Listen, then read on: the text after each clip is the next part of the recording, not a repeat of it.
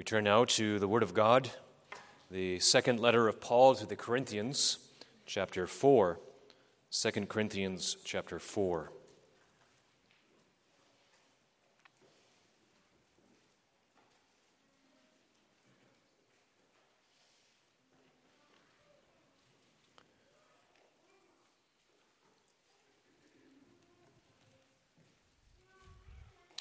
Therefore, having this ministry by the mercy of God, we do not lose heart. But we have renounced disgraceful, underhanded ways. We refuse to practice cunning or to tamper with God's word. But by the open statement of the truth, we would commend ourselves to everyone's conscience in the sight of God. And even if our gospel is veiled, it is veiled to those who are perishing. In their case, the God of this world has blinded the minds of the unbelievers to keep them from seeing the light of the gospel of the glory of Christ, who is the image of God. For what we proclaim is not ourselves, but Jesus Christ as Lord, with ourselves as your servants for Jesus' sake. For God, who said, "Let light shine out of darkness," has shone in our hearts to give the light of the knowledge of the glory of God in the face of Jesus Christ. But we have this treasure in jars of clay to show that the surpassing power belongs to God and not to us. We are afflicted in every way, but not crushed, perplexed, but not driven to despair, persecuted, but not forsaken, struck down, but not destroyed, always carrying in the body the death of Jesus, so that the life of Jesus may also be manifested in our bodies. For we who live are always being given over to death for Jesus' sake, so that the life of Jesus also may be manifested in our mortal flesh. So death is at work in us, but life in you. Since we have the same spirit of faith, according to what has been written, I believed, and so I spoke. We also believe, and so we also speak, knowing that he who raised the Lord Jesus will raise us also with Jesus and bring us with you into his presence. For it is all for your sake, so that as grace extends to more and more people, it may increase thanksgiving to the glory of God. So we do not lose heart. Though our outer self is wasting away, our inner self is being renewed day by day. For this light, momentary affliction is preparing for us an eternal weight of glory beyond all comparison, as we look not to the things that are seen, but to the things that are unseen. For the things that are seen are transient, but the things that are unseen are eternal. May God bless the reading of his holy and infallible word. Let's now join our hearts in prayer for God to illumine his word.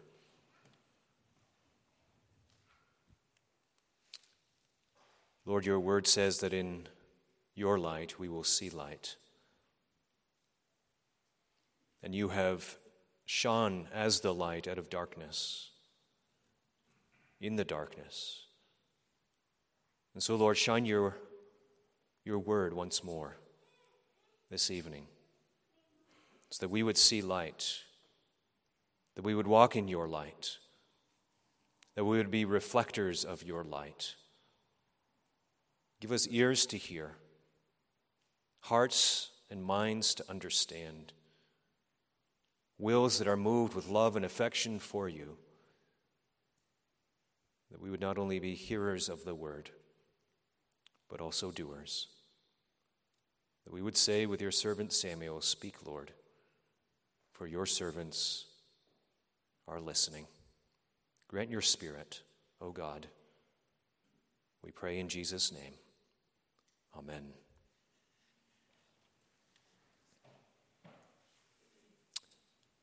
I'll just reread the words that we'll consider this evening, verses 16 through 18 of 2 Corinthians 4. so we do not lose heart. Though our outer self is wasting away, our inner self is being renewed day by day. For this light, momentary affliction is preparing for us an eternal weight of glory beyond all comparison, as we look not to the things that are seen, but to the things that are unseen. The things that are seen are transient, but the things that are unseen are eternal. Suffering. The word suffering evokes a number of responses and different thoughts.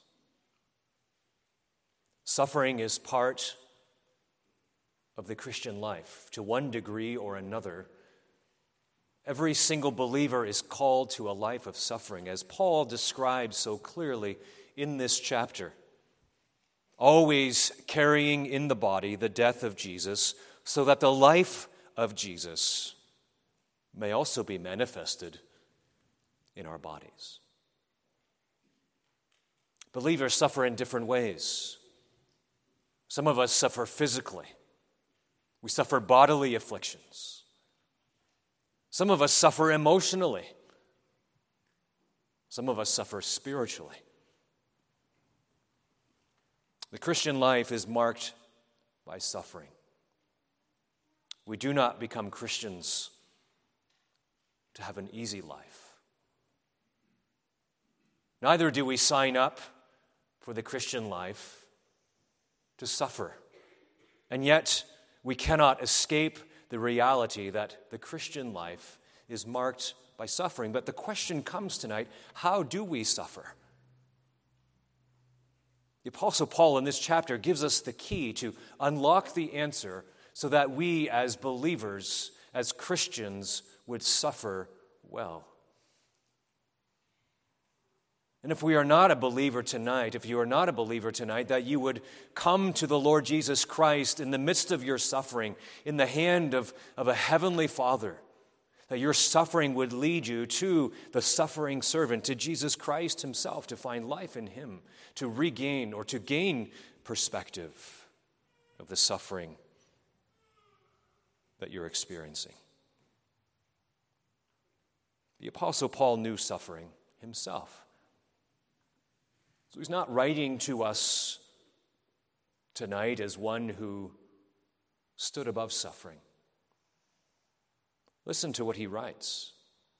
He was troubled, he was perplexed, he was persecuted, he was cast down. Later in this very same letter, in chapter 11, verses 23 through 27, he says, "Are they servants of Christ? I am a better one. I am talking like a madman, with far greater labors, far more imprisonments, with countless beatings and often near death.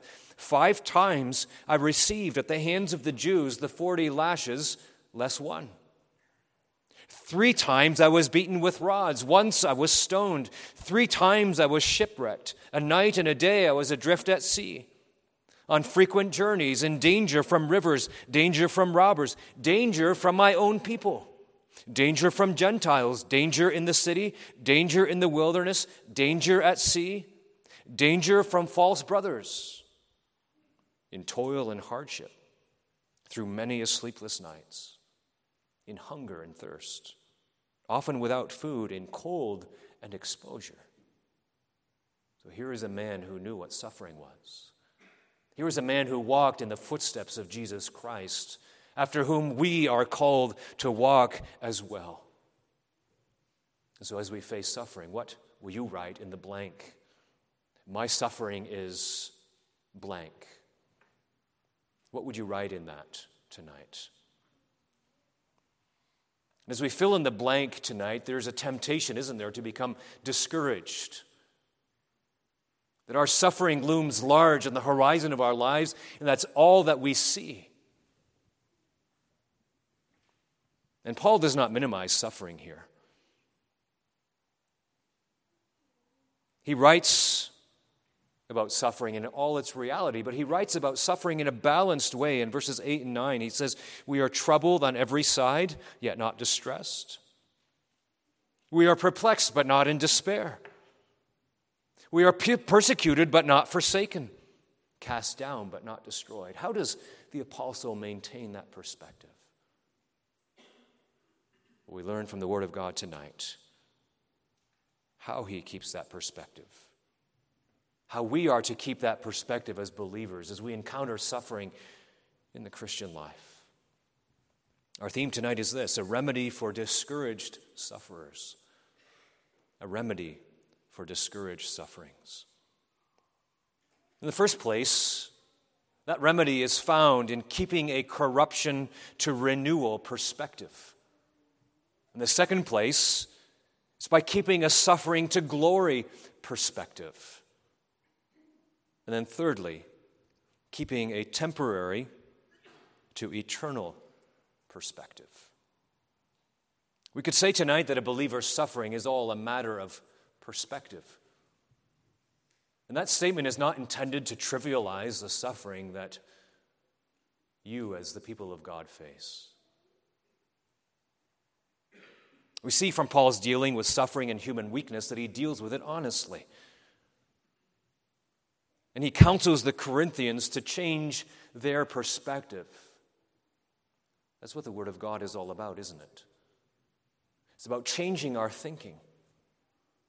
Changing the way we think about suffering so that we will not become consumed by our suffering, but that we will be able to see through it, to see God's purposes in it, and ultimately to keep the eternal perspective, to have a balanced, to have a biblical, to have a Christ-centered framework through which to view our suffering. And as we read through the epistles to the Corinthians, we get the sense that the Corinthians denigrated human weakness. They looked down their nose at those who were weak and suffering. And Paul reminds them that as human beings we are weak, but that we need a gospel-shaped perspective when it comes to suffering.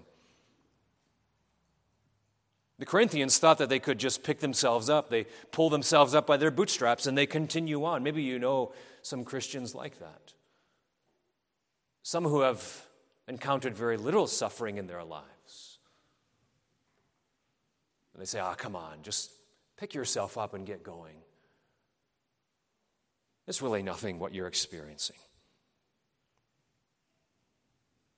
We get that perspective from the Corinthians because they wanted super apostles. They wanted spiritual leaders, strong men that did not show any sort of weaknesses. What does Paul write to them? I came to you in weakness, that the gospel might shine forth more clearly and more powerfully. They wanted leaders made in their own image, leaders who never suffered, leaders who were never weak. But now Paul comes to them and he begins to chip away at their thinking. And he says in verse 7 of our chapter, he says, the power of the gospel is contained in jars of clay. So that the focus will be on God's power in the midst of human weakness. And that's already working, chipping away at our thinking when it comes to human weakness. We don't always have to be strong. Because it's in the moments of human weakness and suffering that the gospel shines forth with greater clarity, with greater power, with greater help. The very suffering and weakness that we endure is to bring out the life that is in Christ. That's what Paul writes, doesn't he? Always carrying in the body the death of Jesus so that the life of Jesus may also be manifest in our bodies. The resurrection of Jesus provides hope amid suffering and weakness, and tells us that one day believers will also be raised in the fullness of the life that Christ has secured for us in the cross, through the grave, which he now holds for us in its full and final installment in heaven as he sits on the right hand of God the Father Almighty. And so it's with this hope that is in Jesus, the hope of the gospel, that we are counseled tonight not to lose heart. That's what Paul writes in verse 16. He says, so we do not lose heart. That little word "so" there is connecting what Paul is teaching here back to the gospel truths that he's just set down about the resurrection power of the Lord Jesus Christ, the life that is in Christ. It's connecting it back to the grace of God, that it's at work so that all things are for us. And so we need to remember that our suffering in this life is shaped by the resurrection of Christ, by the gracious providence of God that makes it so that all things are working together for us. What happens in our thinking when we encounter suffering? We only have to think of Naomi in the book of Ruth as she came back to Bethlehem. What did she say there? She suffered intensely in the land of Moab. She lost her husband. She lost her 2 sons. She's returning to Bethlehem with a Gentile daughter-in-law. She's lost everything, no hope of a future in Bethlehem. And what did she say? The hand of the Lord has come out against me. God is judging me. Isn't that often our perspective? There's a tendency, a temptation to grow bitter under our suffering. But here the word of God comes to us tonight. So we do not lose heart. We do not give in to discouragement. That's what Paul really is saying here. We do not give in to discouragement. All the suffering that you've experienced can tempt you to lose heart, to become discouraged, to give up. Maybe you've even uttered those words before. I can't go on. I can't handle this anymore. Maybe you're an elderly person struggling with weakness of the body. You're not sure how long you can continue. Maybe you're suffering intensely from emotional weakness, anxiety, temptation from every side, the darts of the devil flying thick and fast, targeting your heart, your faith, tempted to despair. It's all for nothing. So we do not lose heart. We're called back to look to Christ tonight. Maybe you think you have to be strong. You've forgotten that the treasure of the gospel is contained in jars of clay, so that Christ might shine more brightly. Beloved, don't give in to discouragement. There's hope. Just a few Sundays ago, we heard that Christ is risen. The grace of God is at work, despite not being able to see it at any given moment.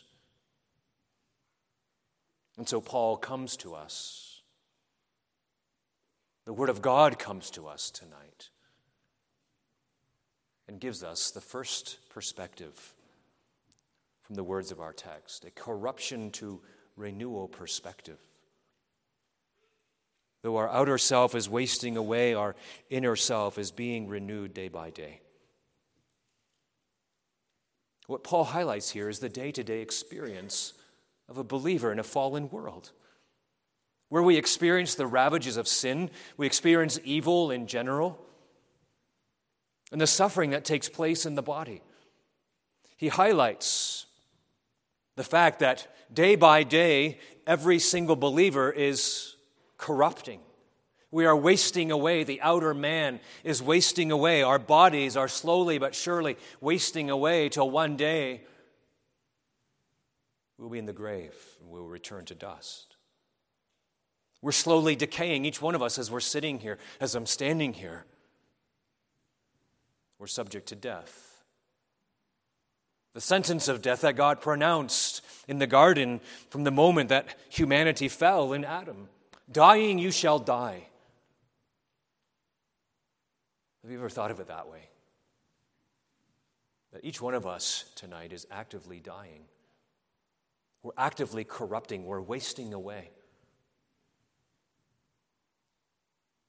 Some of us think we have our lives in front of us, and that's true from a human perspective.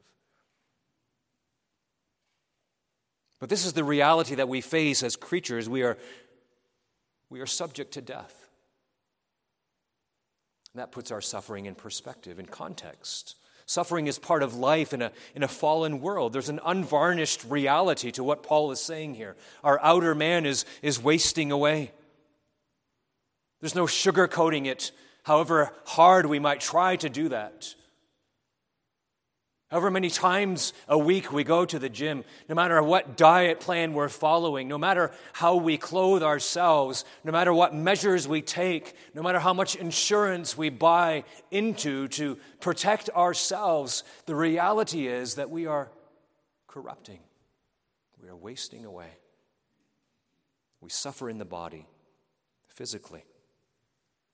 COVID, cancer, colds, flu, broken bones, decaying bones, long-term illness, disability, old age, death.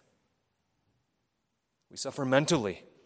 Darkness of the mind, struggles with depression, questions, doubts, fears that won't go away. All these things work against us, tempting us to give in to discouragement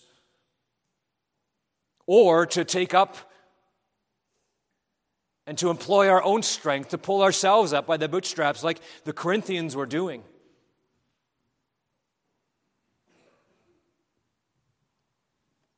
Maybe the question settled in, is it worth keeping on amid such opposition? If this is really what life is like, what hope is there? Listen to what Paul says. The outer man is wasting away. Our outer self is wasting away. But that's not all that's happening, you see, as we're subject to the sentence of death. Because in Christ we have life. And there's something else at work. There's another principle at work in us. If we are believers tonight, that tells us that the inner man is being renewed day by day. So even as the outer man is corrupting and wasting away, there's something else at work in us. The believer's corruption is giving way to renewal. God is preparing us for glory. The outward man may perish, but there is no reason to give in to discouragement tonight. Just as there's this day-to-day reality of corruption and wasting away, so there is this day-to-day reality of being renewed. And it's not something that we always see. It's not something that's always immediately apparent to us. But the grace of God is at work, sustaining the inner man amid suffering. That's the glorious reality of the saint. So there's this corruption to renewal perspective that we are called to keep. Not just a corruption's perspective, but a corruption to renewal. The inner man is being renewed, the word says. It's not just a sustaining of the inner man by the grace of God, but a progressive renewal, a progressive expansion of the life that God has already worked in our hearts by the Holy Spirit. He continues to sustain and to build out. Isn't this the design of trials that our Heavenly Father brings our way? This is confirmed in Hebrews 12:11. For the moment, all discipline seems painful rather than pleasant, but later it yields the peaceful fruit of righteousness to those who have been trained by it.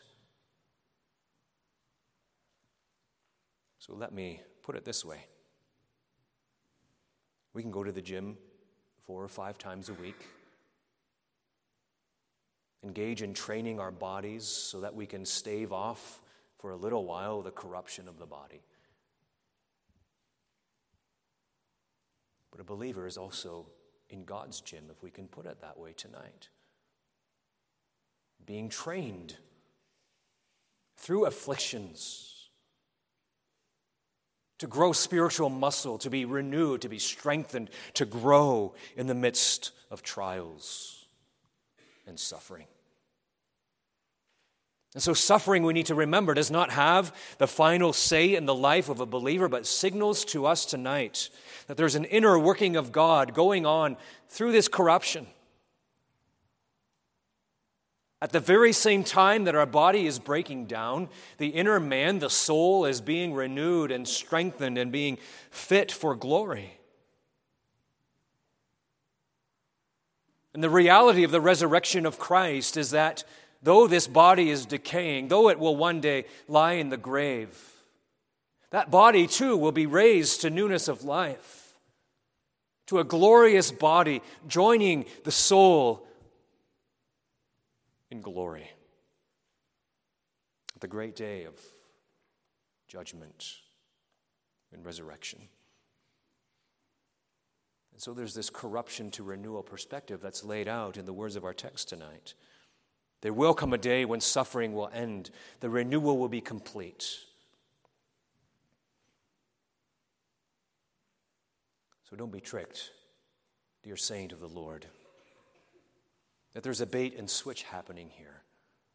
That somehow the outward corruption is all there is, and therefore you should give in to discouragement. No. Keep this perspective. The reality is that the inward man is being renewed day by day as well, at the very same time as the outward man is wasting away. This should renew our perspective amid suffering. It should encourage us rather than discourage us. Can you view your life this way? One of corruption, and yet at the same time, one of renewal, one of life. Something that's preparing us for eternal glory. Scripture calls us tonight, the Lord calls us tonight, not to give in, not to be discouraged, but to have this perspective. If you're not trusting in the Lord tonight, how does that help you make sense of your suffering? The reality is this, that God brings suffering into your life to bring you to himself. He's reminding you that this life is not all there is. There's more to life than pleasure. There's more to life than just living for yourself. God is calling you in the midst of your suffering, if you're an unbeliever tonight, to flee for life to Jesus Christ. That's the only way that you can have this perspective. That's the only way that you can have something worth living for. Something to look beyond, to see beyond this life and the corruption that we experience in the body. So your suffering tonight is God's compassionate and merciful call for you to turn to him. And so we're called to keep a corruption to renewal perspective, not to be discouraged. But Paul also says in verse 17, we are to keep a suffering to glory perspective. He says this, for this light momentary affliction is preparing for us an eternal weight of glory beyond all comparison. He's building a contrast here to provide renewed perspective again amid suffering. We read the text and we say, well, Paul is making light of our suffering. I thought you said he doesn't sugarcoat suffering. But here he's saying that our suffering is light, it's momentary. But he's saying here it's momentary in contrast to that which is permanent. It's light in contrast to that which is heavy. But how can Paul say that affliction is light? I can understand the momentary part of it, but the light part of it, I'm not so sure about that. Would that not be minimizing my trials and my sufferings? Is this really being honest when the suffering I have experienced has been so heavy? No one really knows how heavy it has been for me. No one knows that I've been slogging away through life in loneliness. No one knows the despair that has been around the edges of my heart for so long.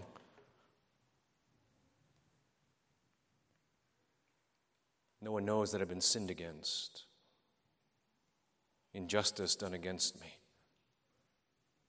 Surely that's not a light thing. Losing a child creates a heavy burden of grief and sorrow, often carried in loneliness. Losing a spouse, that's heavy as well. Each affliction is heavy according to the capacity of the one who carries them.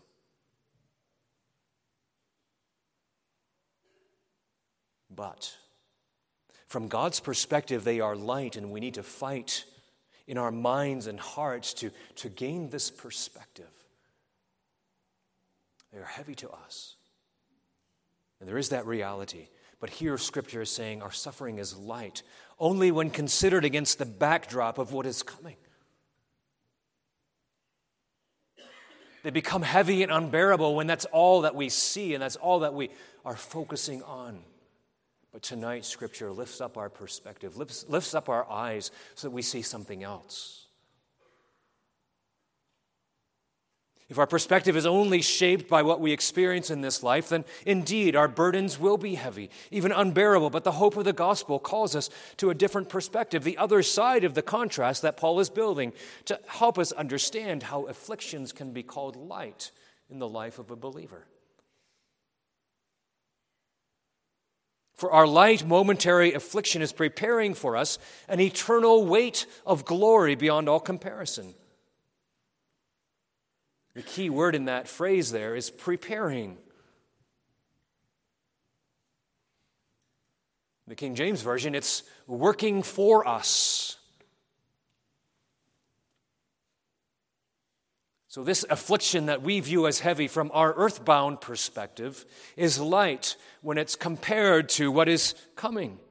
That affliction is working in us. It's working for us. It's preparing something for us. What Paul is actually saying here is there's something heavier that's coming. Something that's more weighty in terms of value.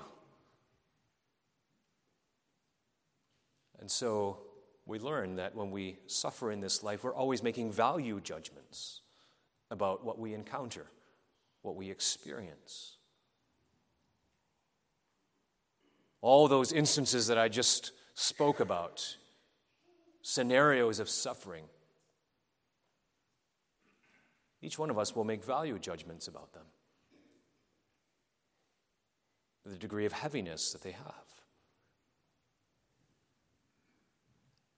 And Paul is saying here that there's something weightier coming, something far more valuable than the suffering that we experience here. And so we can paraphrase what Paul is saying here like this: don't estimate this present suffering as being worth more than it actually is. Don't overestimate it because there is something that is far more weighty, far more valuable that is coming. There's an exceeding weight of glory, a weight of glory beyond all comparison.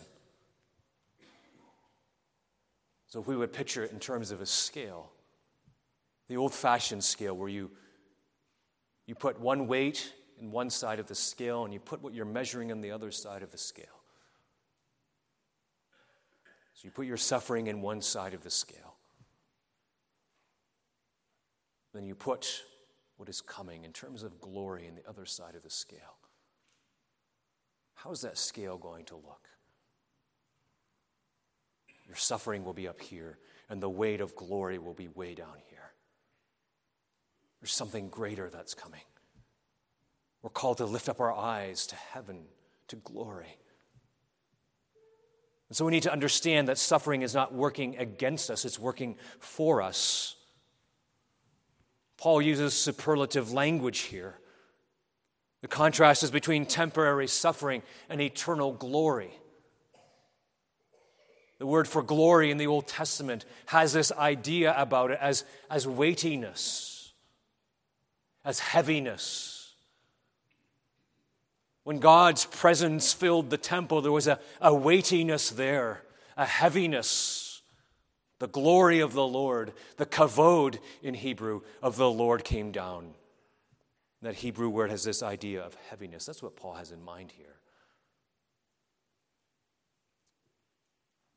This light momentary affliction will give way to a life in the presence of God. That's the reality.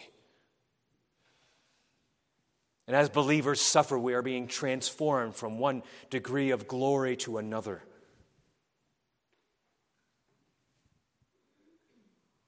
That transforms the suffering that we experience, doesn't it? Paul uses this same language in chapter 3, verse 17. He says, we are changed into the same image, into the image of Christ, from glory to glory.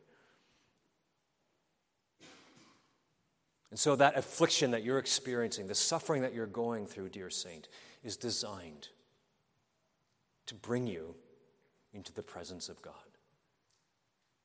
into the experience and the reality of glory on the other side of this life.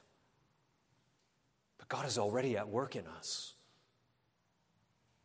preparing that glory in us and for us in heaven. It will serve to bring us into glory.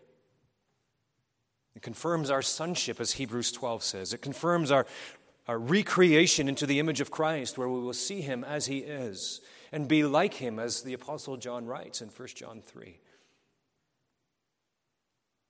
This light momentary affliction will give way into the fullness of what God has prepared for us.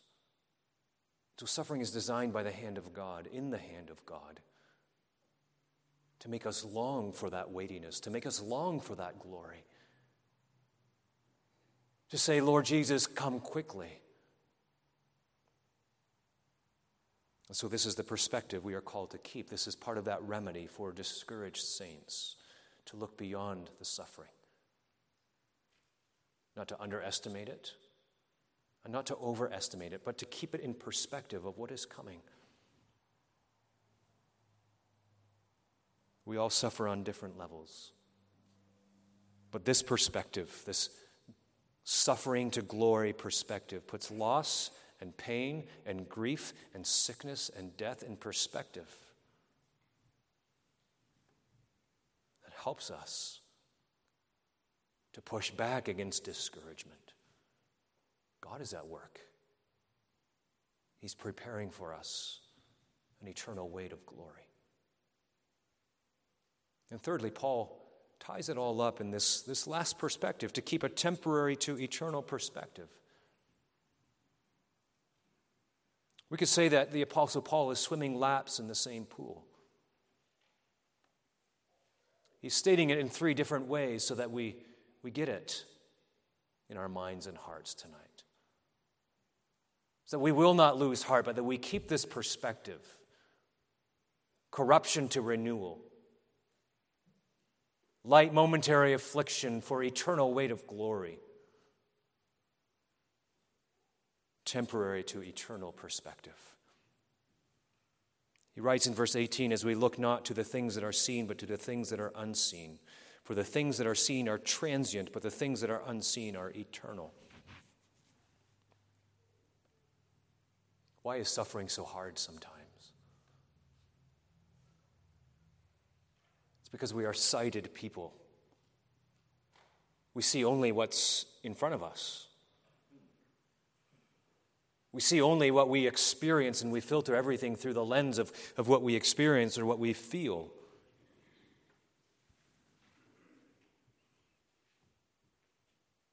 But Paul says believers are not those who look at the things which are seen. He says, don't look. He's not saying here, don't look at the things which are seen. No, he says, as we look not at the things which are seen.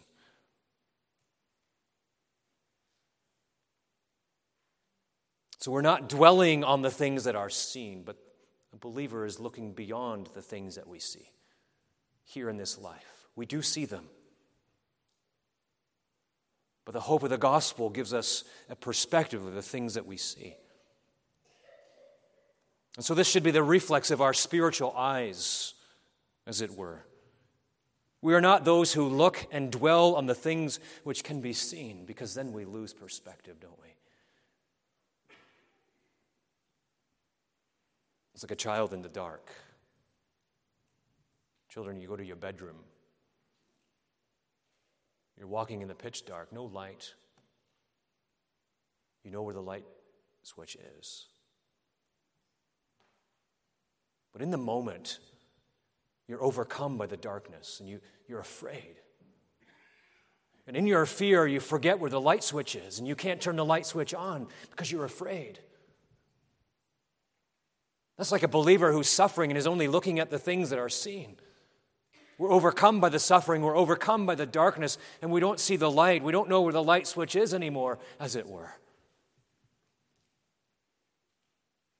In the words of William Cowper, he captured it well in his hymn when he said, "Judge not the Lord by feeble sense."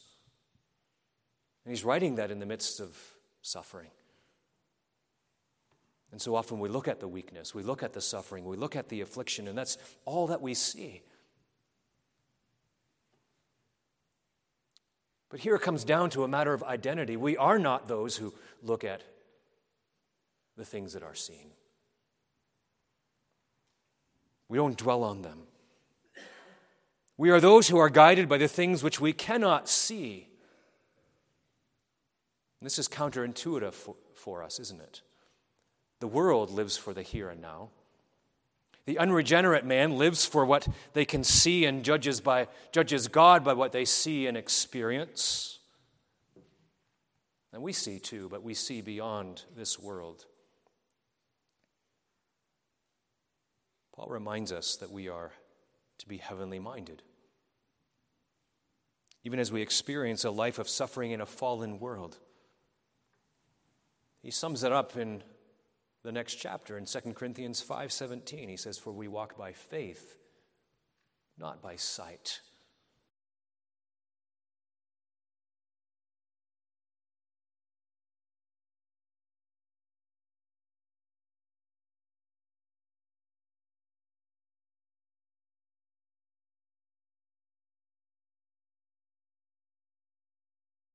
This evening, as excruciatingly painful and heavy as your suffering is and can be, the Word of God, the gospel, describes you as those who are not bound by the things that can be seen. But our eyes are looking ahead to the things which are unseen. Why is this? Why do we have to keep that perspective in the midst of suffering? Because the things which are seen are temporary. They are passing away. Paul says they're transient. They will fade away. Here is hope for the discouraged sufferer tonight. The suffering that you experience, it will fade away. Even if God doesn't remove the suffering now,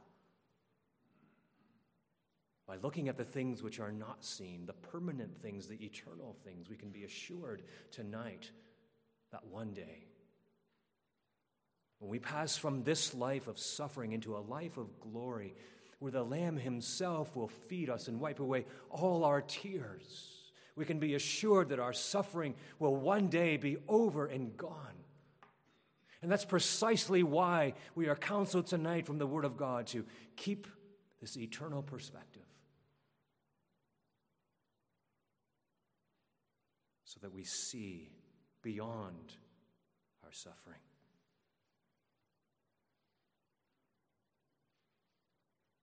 So again, Paul is saying, don't put too much stock in the things that are seen.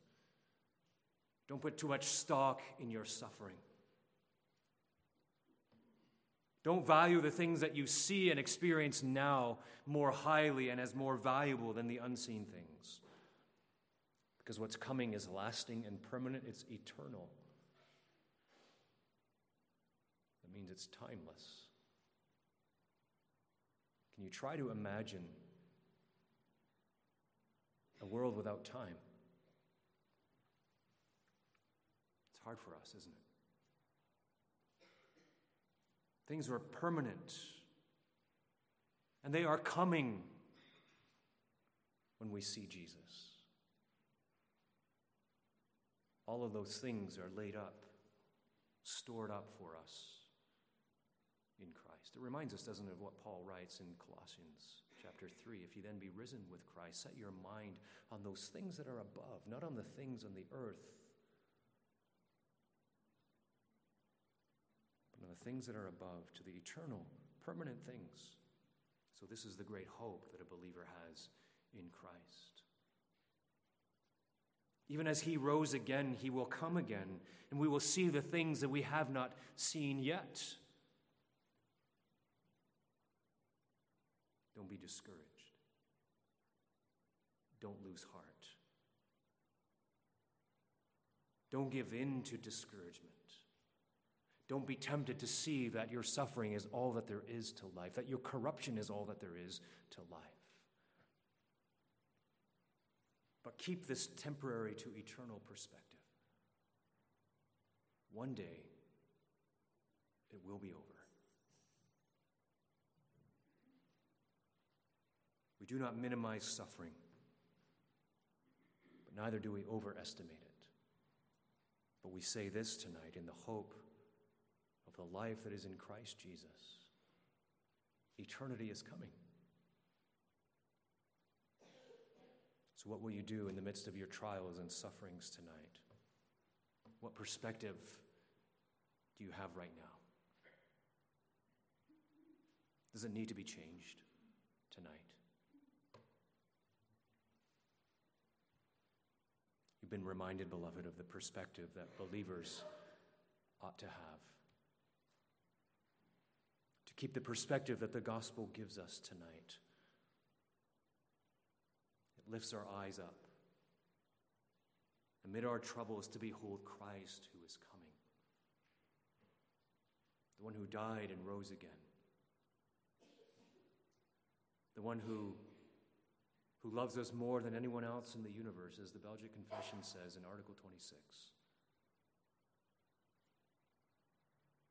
The one who's coming to take us to himself.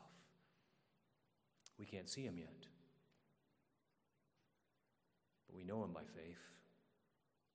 And we know that his resurrection guarantees that we will see him face to face.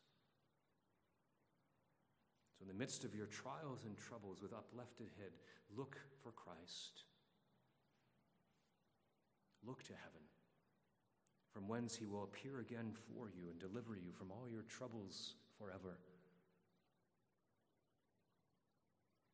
And keep this perspective, a corruption to renewal perspective, a suffering to glory perspective, and a temporary to eternal perspective. So you can push back against discouragement. And you can learn to suffer well, even as you keep your eyes fixed on the coming glory, on the coming Savior. Amen. Let's pray. Lord, how we thank you for your word tonight. How it reminds us that everything that we see around us is passing away. That's not the end of the story. That which is passing away will give way to eternal glory, the new heavens and the new earth, where Christ will be all in all and be central to it all. And so, Lord, as we've been instructed in your word tonight, we pray for your Spirit to bring home your word with power. That our faith will not rest in the words and wisdom of man, but in the very word of God itself. That foundation that stands strong and sure in the midst of trials. We pray again for those who are suffering, even intensely, that they would not give in to discouragement. They would not lose heart, but keep this perspective, this threefold perspective, as we heard tonight. And Lord, as we gather tonight, we also gather to give you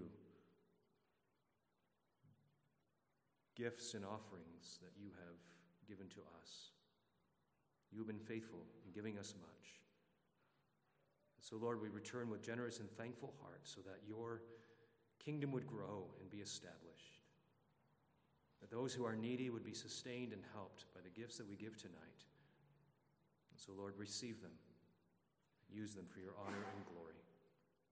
We do ask all these things now in Jesus' name alone. Amen.